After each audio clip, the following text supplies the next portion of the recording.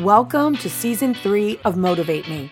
We invite you to travel the 50 states in 90 days as we interview people about their passion. Why? In order to inspire you to live a life that's more exciting or more meaningful. This is Motivate Me, and I'm Lynette Renda. One thing they will never take from me. What's that? It's my passion. That is everlasting. They try to tell me that it was make-believe, but I don't believe them, 'cause I am everlasting. Ladies and gentlemen, today I am speaking with Janice Hunter, who is from Rayne, Louisiana, and we're out here, we're sitting in a park. It's a beautiful, hot Louisiana day, but there's a breeze underneath this tree, and it's lovely, and I am looking forward to having this conversation with you today, Janice. Thank you so much for coming on our show. You're welcome. Now, I know, obviously, you are Cassie Hunter's mom, who's been the photographer and cinematographer for this amazing 50-state journey, and you've been a great support for us, especially, allowing us to stay with you guys here in Louisiana and cooking us an authentic feast last night for dinner, giving us massages. I mean, helping me out again this morning, with my rib issue from the mechanical bull ride and the hip injury, my old lady hip going on. So I just want to thank you so much for all of that. It's really been awesome getting to know you. You're welcome. So I thought, since you have this passion that Cassie says you have had really her whole life, that you would be an excellent interview. So I know this isn't something that you probably expected, so thank you again for that. Your passion, though, is to be environmentally conscious. Can you explain what that means to my audience? What does that mean for you? No. To sum it up, I think shortly, is that we just have one planet. This is our home. Even if it's just one little speck, the rest of it is our home. And I think we're kind of like messing things up for it. And I think we all need to kind of pitch in and try to help take care of it. What does that mean for you? What types of things have you been doing? Recycling the best we can, not overusing water, leaving the faucets running, putting clothes out to dry. You've got the sun to do it for you naturally, and it also kills bacteria on your clothing. Any little thing that they do talk about helping the earth, we should try to do that as best we can.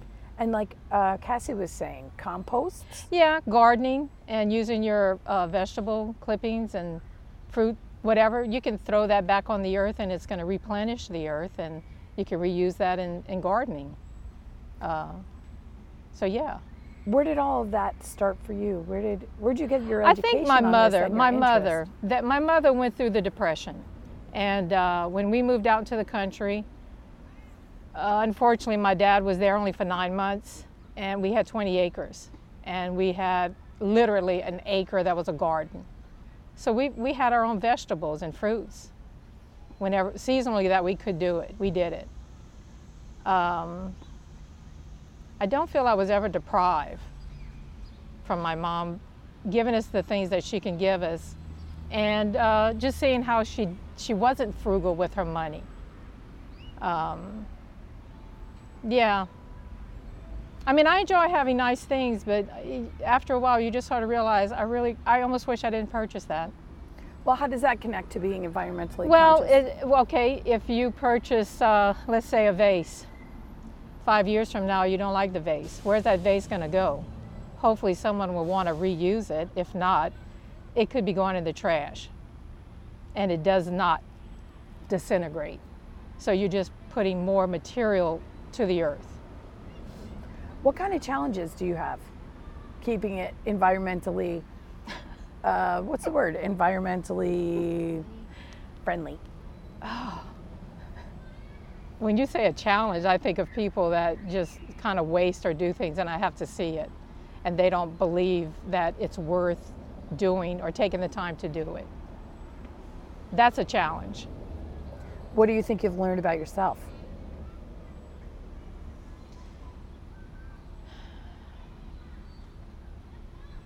that you can change. It's never too late to change. It's not easy, but you can change for the better. I've always thought every year try to change something about yourself just to be a better person, to respect one another, love one another, but mainly to respect one another. We're not all the same, but to just try to accept one another. What do you think is like the latest technique or tool that people are using now to be environmentally friendly? Oh, that's hard. Uh-oh. Like things that you are doing that your mom didn't do. Oh, I think that's a yin yang. Cell phones are awesome, but I also think it's going to be very destructive at the same time. It's good that we can communicate to one another quite quickly, unlimitedly, easy, on the spur of the moment. That's awesome. But at the same token, it's taken away from personal, sometimes, contact. Texting, for instance, I feel texting is a good thing, but sometimes it's just a little bit too much. How does taking care of the environment enrich your life?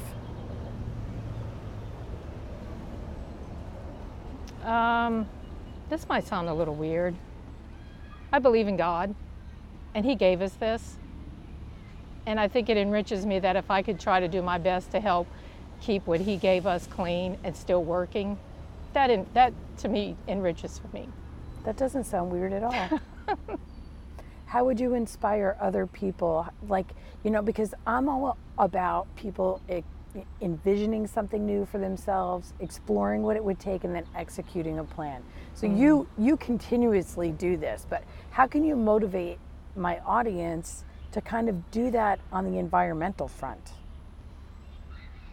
Well, obviously, I don't think it's a scary thing to try. It's very simple. But if it's anything that is out of your comfort zone, life is really short, and don't regret the things that I should have tried that.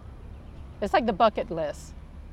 And then in a sense, it's not the bucket list. You just kind of, it's like the diet, but not the diet. It's just a change of ways to just make things better, easier. And then feel good about it? And feel good about it, yeah. I love that. I had moved to Little Rock for a couple of years, and I had so much stuff in my house. I had 5 garage sales, and when I got rid of 75% of it, it was like, I don't need this. Was part of what was bothering you about all that stuff the fact that you knew it was not going to be environmentally sound to throw it out? That, and it's not going to bring you happiness. Unfortunately, I think a lot of people think buying things make them happy, when I think it's totally the opposite.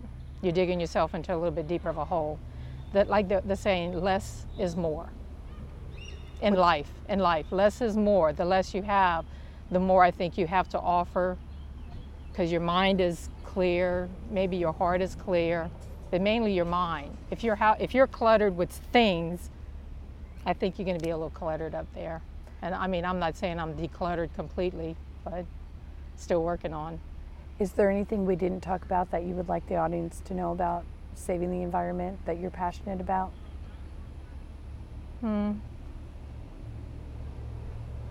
I'd hate to think that our weather may be affected by it, and it's really going to, I don't know if we're going to live through this or our children will. I just really, really hope it's not going to affect the future of our children, our children's children, that we're not going to have cool weathers, we're not going to have winters, we may just have heat and nothing else. That does concern me. Thank you so much. Thank you. Thank you for listening to today's episode. I have come to be known as the 50 States in 90 Days Lady, a concept that is unfathomable to most. If you would like me to come speak at your event about how to envision, explore, and execute a plan, or how to create a life that is more exciting or more meaningful, you can find me at motivatemepodcast.com.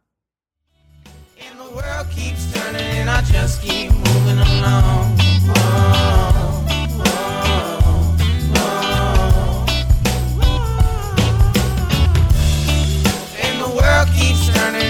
just